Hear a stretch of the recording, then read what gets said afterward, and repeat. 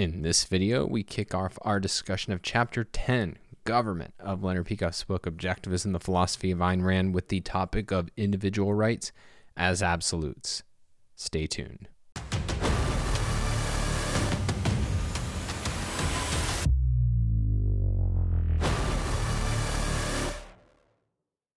right, so now we're transitioning from ethics to politics.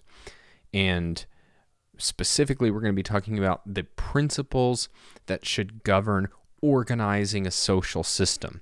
And objectivism's basic answer is that the principle is individual rights. So Rand describes rights as a concept that preserves and protects individual morality in a social context. And in her formal definition, she puts it as a right is a moral principle defining and sanctioning a man's freedom of action in a social context. What rights do we have? Well, we get the answers basically from morality. So it's just as morality upholds life as the standard of value and says that the achievement of life is our moral purpose. Our basic right is the right to life. All of our other rights, liberty, property, the pursuit of happiness, are aspects of the right to life in the same way that all the other virtues and values are aspects of the pursuit of man's life. So this is how Leonard puts it. Each of man's rights has a specific source in the objectivist ethics, and beneath that in the objectivist view of man's metaphysical nature, which in turn rests on the objectivist metaphysics and epistemology.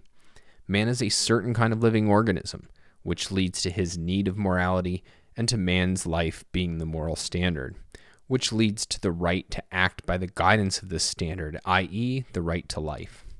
Reason is man's basic means of survival, which leads to rationality being the primary virtue, which leads to the right to act according to one's judgment, i.e., the right to liberty. Unlike animals, man does not survive by adjusting to the given, which leads to productiveness being a cardinal virtue, which leads to the right to keep, use, and dispose of the things one has produced, i.e., the right to property.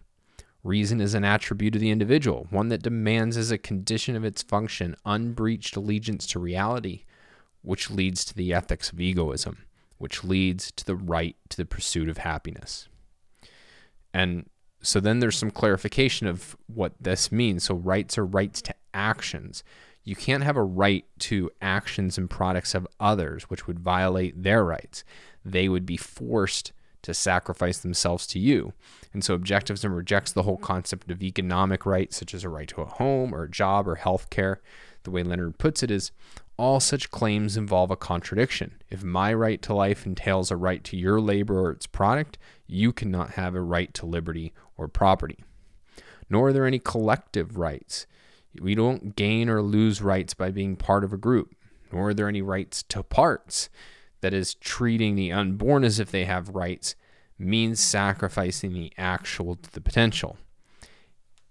The way Leonard puts it is rights belong only to man, and men are entities, organisms that are biologically formed and physically separate from one another. That which lives within the body of another can claim no prerogatives against its host. And nor do animals have rights, because you can't deal with them by means of reason and persuasion. And so the only way that rights can be violated, the rights of actual individual living human beings, is through the initiation of physical force. Physical force is the only way to negate man's mind. And as Leonard puts it, only the crime of force is able to render its victims helpless. The moral responsibility of organized society, therefore, lies in a single obligation: to banish this crime, i.e., to protect individual rights. And so then the final perspective we get is that rights are not intrinsic, they're not subjective, they're objective. They follow from the choice to embrace the goal of self-preservation and man's nature as a rational being. So both variants of the primacy of consciousness, intrinsicism, subjectivism, we get are ultimately anti-rights.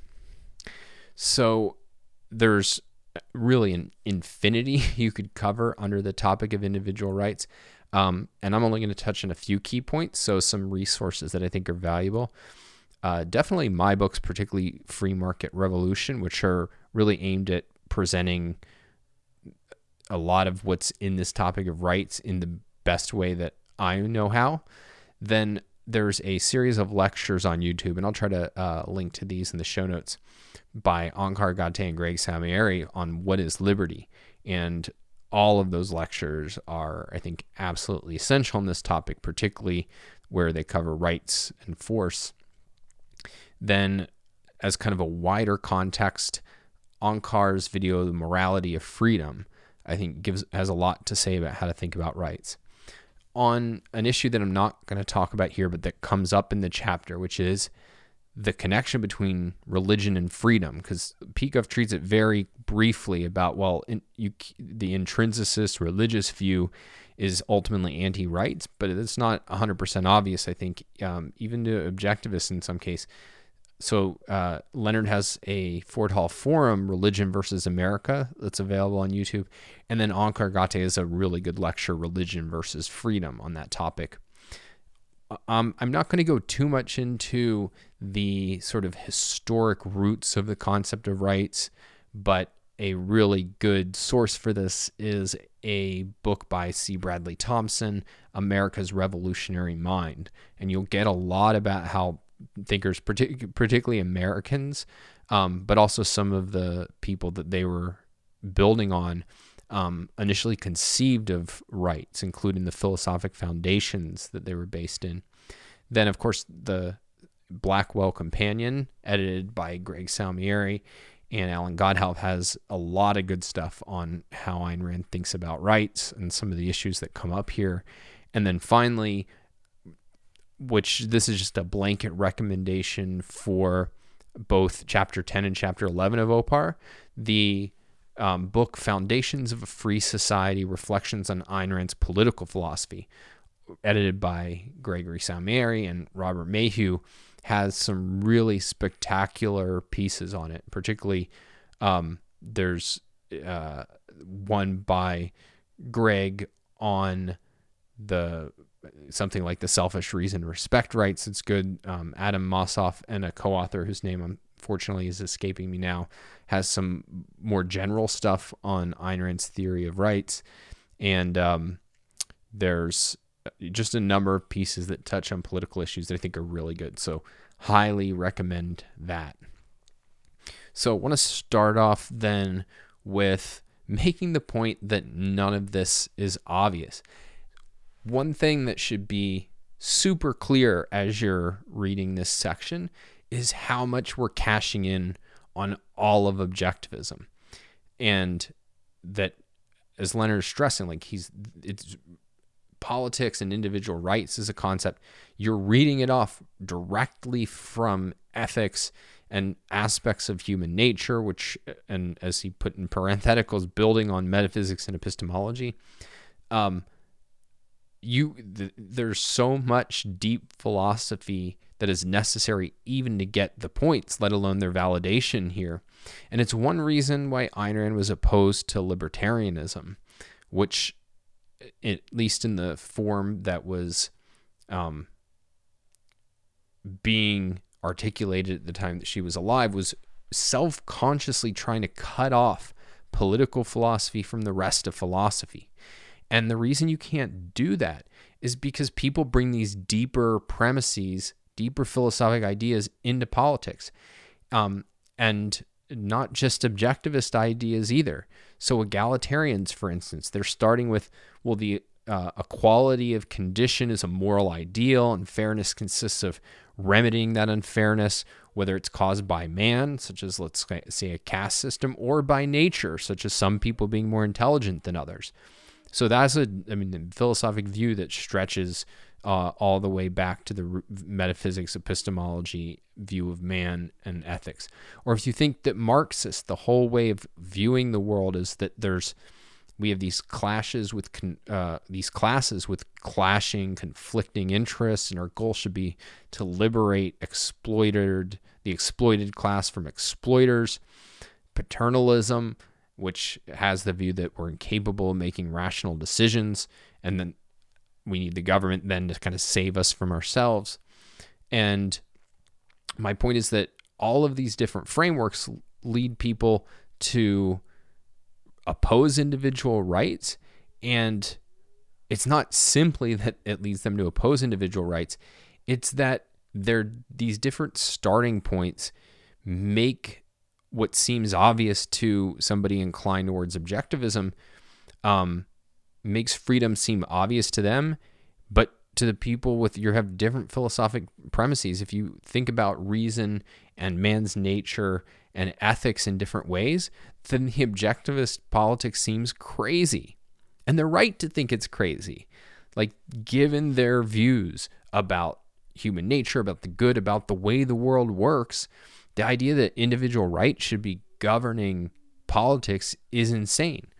Now, this doesn't mean, so one implication that's sometimes drawn is like, well, you can't have political discussions with anybody. Basically, you need to like convince them on metaphysics and epistemology, and then maybe 10 years down the road, you can have a political discussion. That is not at all true. And I've written books on politics, and you'll notice that they don't sit there and have, a bunch of chapters on foundational philosophical issues. But it's that once you know these issues are at play, you can address them, and you can often address them in relatively quick and easy ways, depending on your audience. And, you can see my books for how I handle this and my communication advice where I talk about how to do this.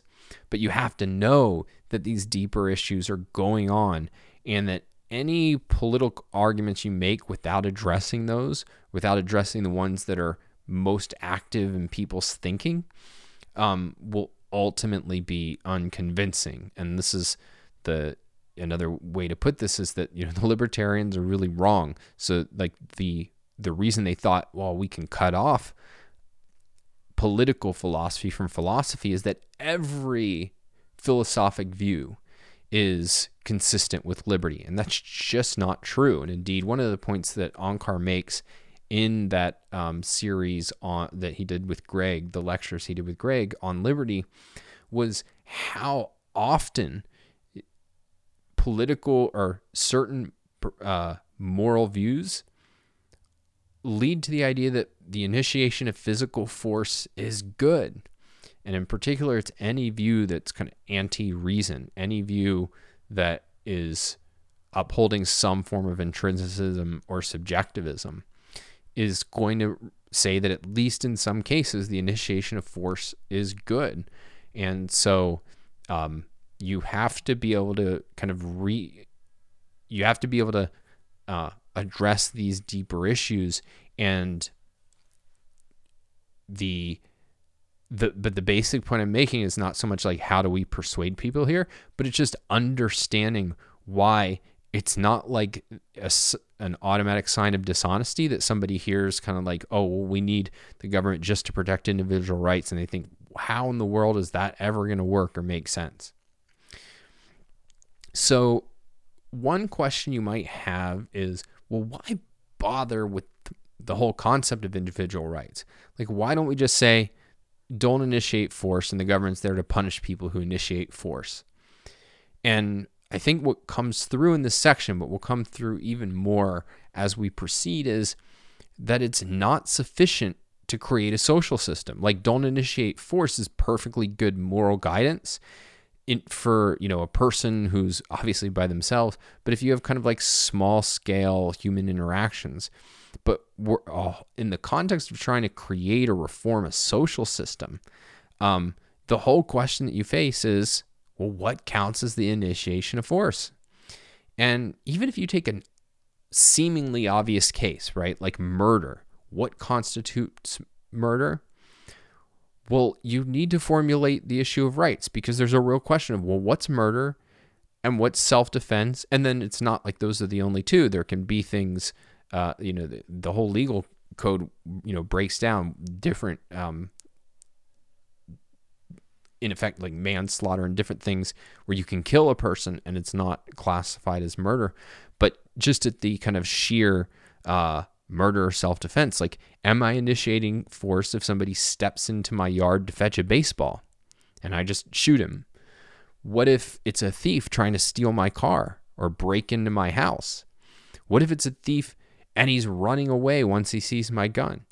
That you can only resolve these questions with the issue from the perspective of rights, let alone things like intellectual property, contracts, relationships between husbands and wife and children and parents and so on.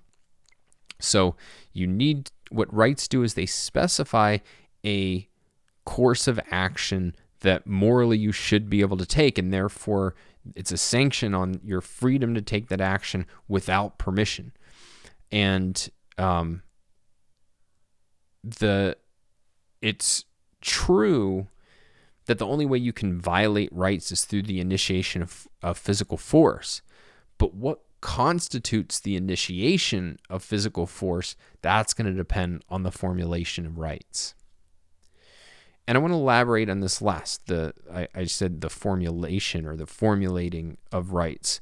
So rights are formulated, that they're not something that we have. And this is one of the problems with how sometimes it'll be talked about under natural rights theories, but certainly how people talk about rights today.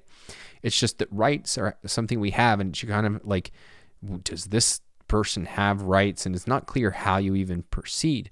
But from objectivism's perspective, they're moral principles. And like any other moral principle, they're formulated. They're formulated by us for a specific purpose. And in this context, rights are formulated to organize society so that individuals can follow the principles of morality, so that they can engage in a quest for happiness and self-preservation. And in particular, the way you can think about this is it's subordinating might to right, which is a phrase Rand invokes and OPAR likes to talk about a lot. It's that we have a view of what's right, and we want to subordinate might to it and not let people in society. It's, as she put it, you want to keep, basically make society bend to moral law. But stressing the idea that rights are formulated, and they're formulated by us for a purpose, doesn't make them arbitrary. It's not like they're social conventions or something. It's that they're based on facts. And it's ultimately the same facts we examined when we formulated the principles of morality. The only difference is really one of perspective, that in morality we said, you should do this if you want to live. And in politics say, you must be free to do this in order to protect those who want to live. And this is actually, though it's messy in many ways, but this is actually the way that kind of rights were developed and thought of during the Enlightenment. So like if you read Locke's essay concerning toleration, it's this recognition that, well, you can't force the true and the good on people. Like, just as a factual matter, that's not possible. And yet it seems that the whole purpose of political philosophy is to promote the true and the good. And so that seems like a riddle, which is, how can government exist to promote the true and the good, and you can't actually force that on people? And rights are exactly what resolve that issue, because they don't enforce a moral way of life. What they enforce are the social conditions necessary so that the individual can, if he or she chooses, live a moral life. And if you don't view rights this way, as things formulated for a purpose based on a goal and certain facts, it leads to all sorts of problems in the way you think about political questions. So there's a million of these, but like the dumb kind of like libertarian and young objectivists will debate, like, what if somebody builds a road around your house and charges you $1 million? And that's treating rights as there's these dogmas, and doesn't a person, like, if they have a right to property, they must be able to do, buy this plot of land and charge whatever they want. And we couldn't ever like stop them from doing that, or we'd be violating property rights. But we're formulating property rights in order to safeguard every individual's ability to pursue his own interests. And that means that rights are there to protect independent action. And so it can't be that you can use your rights, that protecting rights can mean the enslavement of the individual. It's like saying, like, you fall asleep and I'm just going to build a prison around you, and it's, well, like, that's my right. That's, my right to property. No, that is not, you would never formulate rights in such a way as that leaves the door to that kind of situation.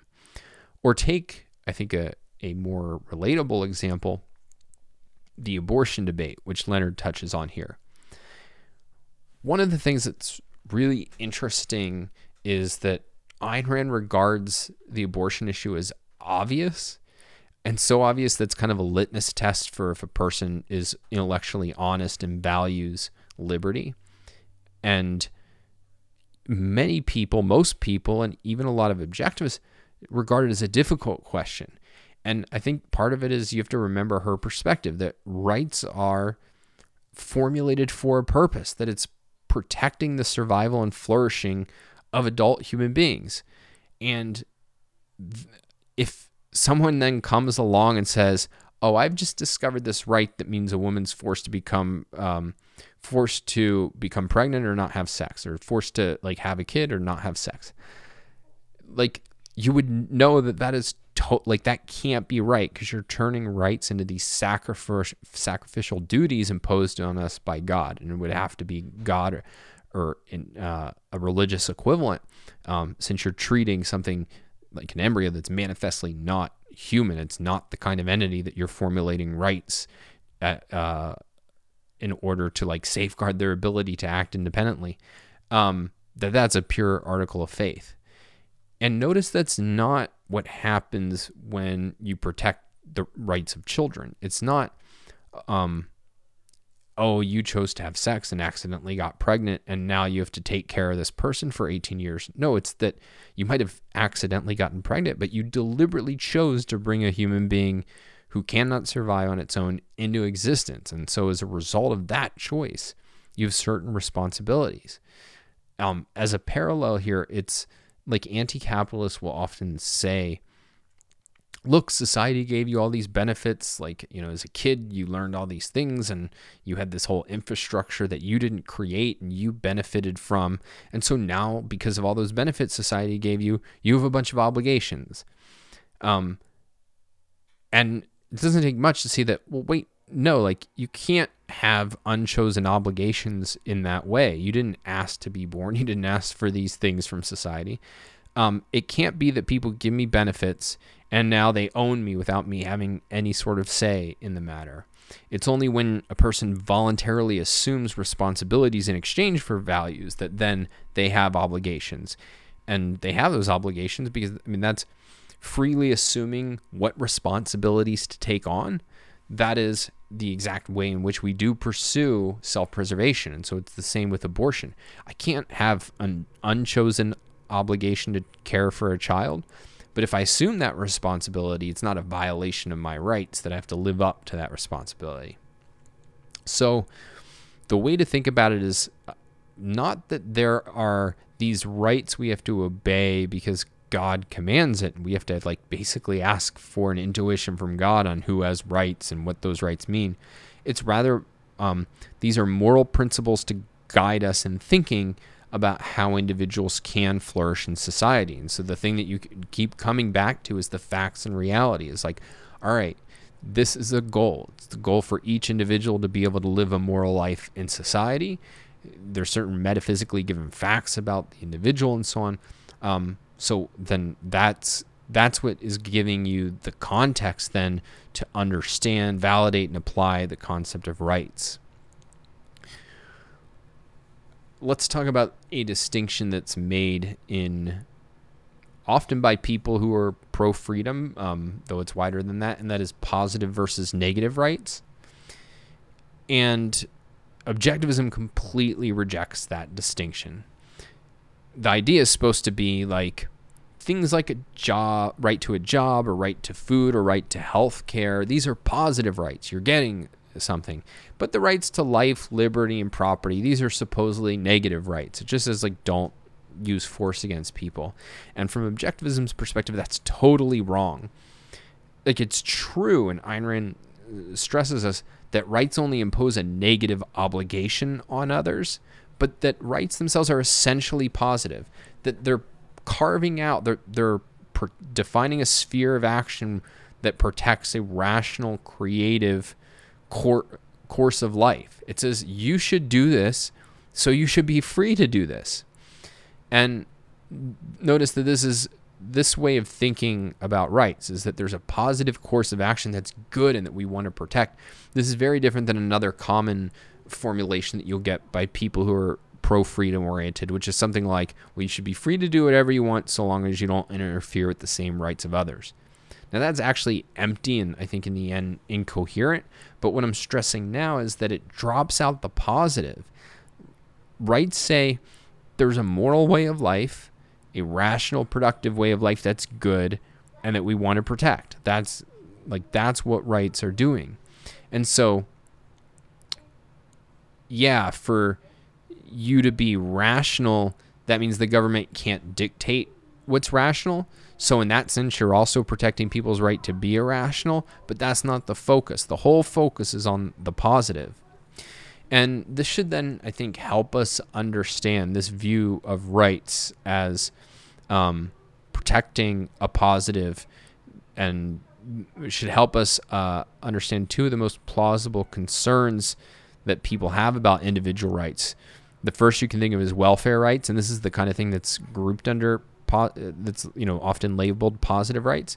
And then the second is unjust discrimination. So let's start out with the welfare rights perspective. And here the basic idea is there's something desirable that can come from violating individual rights. And specifically, it's like you claim to care about human life, human flourishing. Well, how can a person without money or a job or healthcare flourish? Now, the essential answer to that is you don't have the right to violate rights. But if that's all you have to say, then I don't think you're really getting at the issue. Because, the welfare rights view is observing something real. Human beings do have certain needs. Like if you don't get food or money, you will die. But what it's ignoring, and I think often evading, is the question of, well, how do human beings satisfy our needs? And if you think about what we've done in OPAR, a huge part of what objectivism is thinking about in ethics is what is the process that an individual has to go through in order to satisfy his needs. And it's that process that then we're trying to protect in politics. The welfare rights perspective basically says, well, you shouldn't have to go through that whole process. You should just have your needs met. But of course, that is rewriting reality. It's not objectivists who are jerks for insisting that you have to be rational and productive in order to have your needs met. It's a metaphysically given fact. And you can't alter that fact. All you can do is say that some people have to perform the process for others. And first of all, that's unjust, because the basic idea of this, wonderfully noble, compassionate idea of welfare rights is I work, you eat. So there's just a total double standard in justice. And then to the extent that you commit the injustice, you're undermining the source of values that you're depending on, which is a whole big theme of Atlas Shrugged, in the way that the looters count on the producers, they count on the creators for their own survival, and they're destroying the creators. They're hobbling their ability to undergo the process of value creation by the very fact of being looters. And so a way to think about that is social systems that take seriously, you work and I eat, everyone starves. And that it's only by kind of compromising on that and saying, all right, well, we're not going to completely cripple your ability to start a business, and we're not going to take away so much of your wealth that you can't eat at all, that you can disguise the evil and destructiveness of that system. But that's true of every evil. Every evil is exception making and, doing what you think you can get away with to your victims. But that doesn't change the fact that it's fundamentally a destructive behavior, and it's a destructive long range to the people who are advocating for it and carrying it out. And then finally, it's important to keep in mind that, well, who benefits from this? And part of thinking about that is getting that, what does it mean to benefit? From objectivism's perspective, it's not just getting some isolated concrete thing. It's living a certain kind of life. It's going through the process of thinking and producing that enables you to satisfy your needs.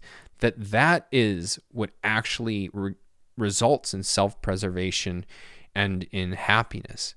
Now, it can be true, certainly temporarily, but in rare cases, that in a free society, there's some people who can't satisfy their needs going through that process. Now, this is the exception, though, precisely because reason is man's basic means of survival, and freedom allows you to exercise reason. In that case, in those kind of exceptional cases, then one of the things that Ayn Rand would often stress is that it's those people who do need help, who should be the first to demand and respect the rights of everybody else's freedom, precisely because they depend on those people. And the whole idea that, well, I depend on you and therefore I'm going to enslave you, she thought was short-range, disastrous, and evil.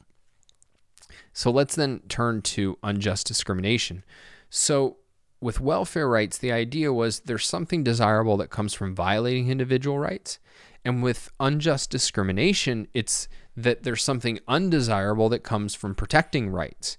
And the claim is that, well, look, on our theory of individual rights as being the basic principle of government, if a racist decides not to serve black people or give them credit or give them jobs or whatever, that's just fine. Go right ahead.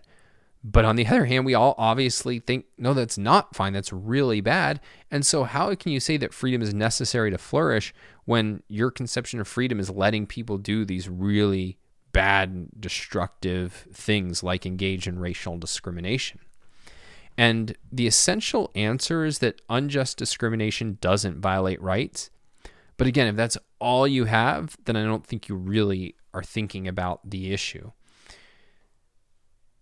The basic point is this, which is that the reason to protect unjust discrimination is not because we want unjust discrimination. It's because we want freedom, and that freedom is the precondition of being able to survive and being able to flourish, but that you can't protect freedom without protecting irrational uses of that freedom.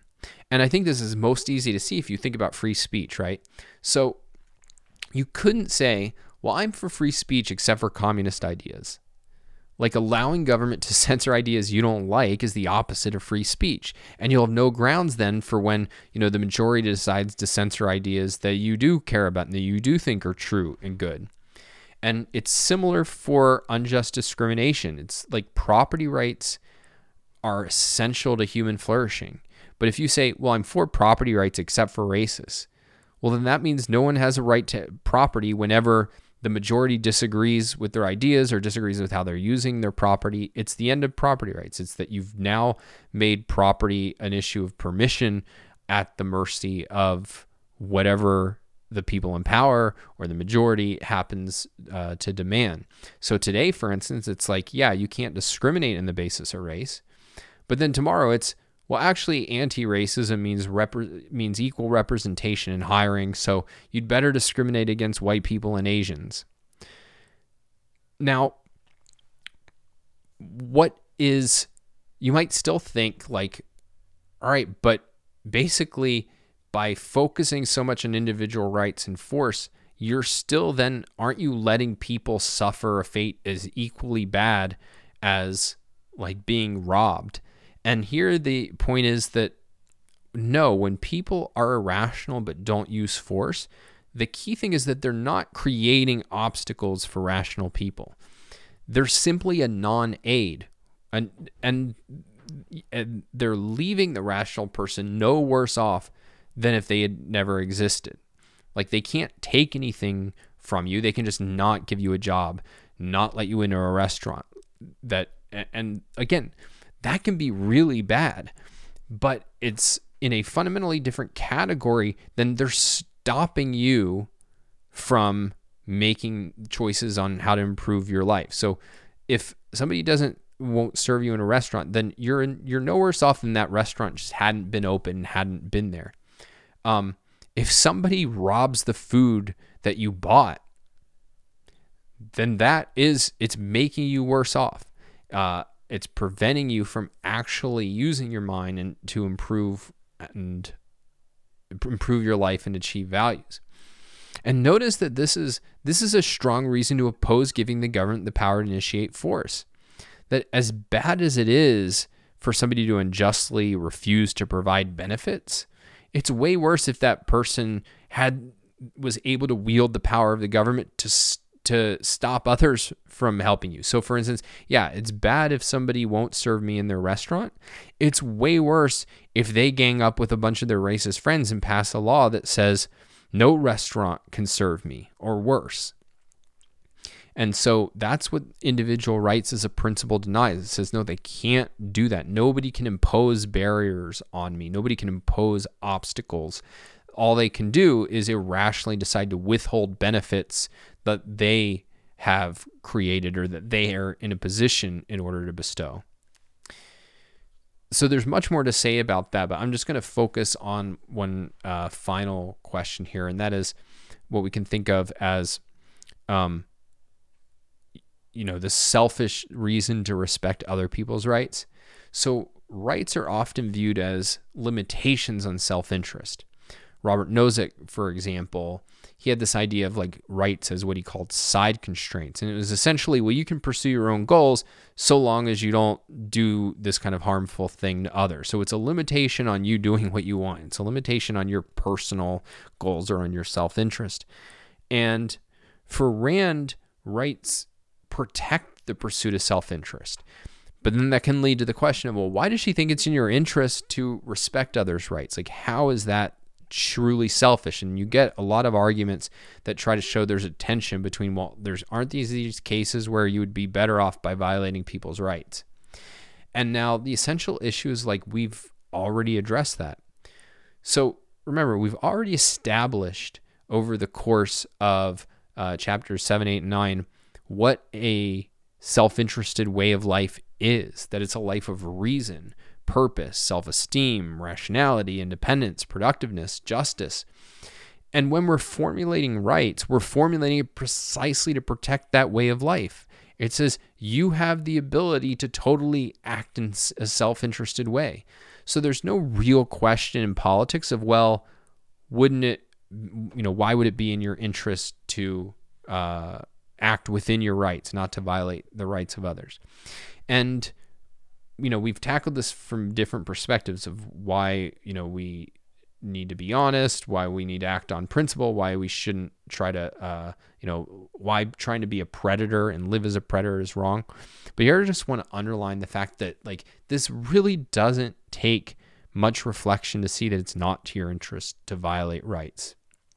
Because what it really amounts to is, look, you can make other people's virtues your ally, or you can make them your enemy.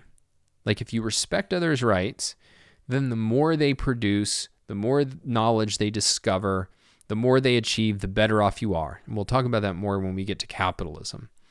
If you violate their rights, you're undermining their ability to create values, which means you'll suffer.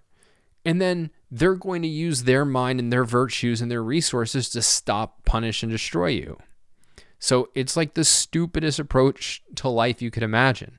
So the key idea here is that rights are formulated to protect what is actually to your self-interest. And so, at this stage in the game, like, we've presented objectivism's argument for the actual virtues that are in your self-interest and for the actual nature of human relationships that are to your self-interest. And that's what rights protect. And so there's no issue of them constraining your pursuit of your interests. It's that they're protecting your pursuit of your interests, and it's that there's no conflict between your pursuit of your interests and other people's pursuit of theirs. And indeed, that there's a harmony of those interests, that we benefit the more successful and happy other people are.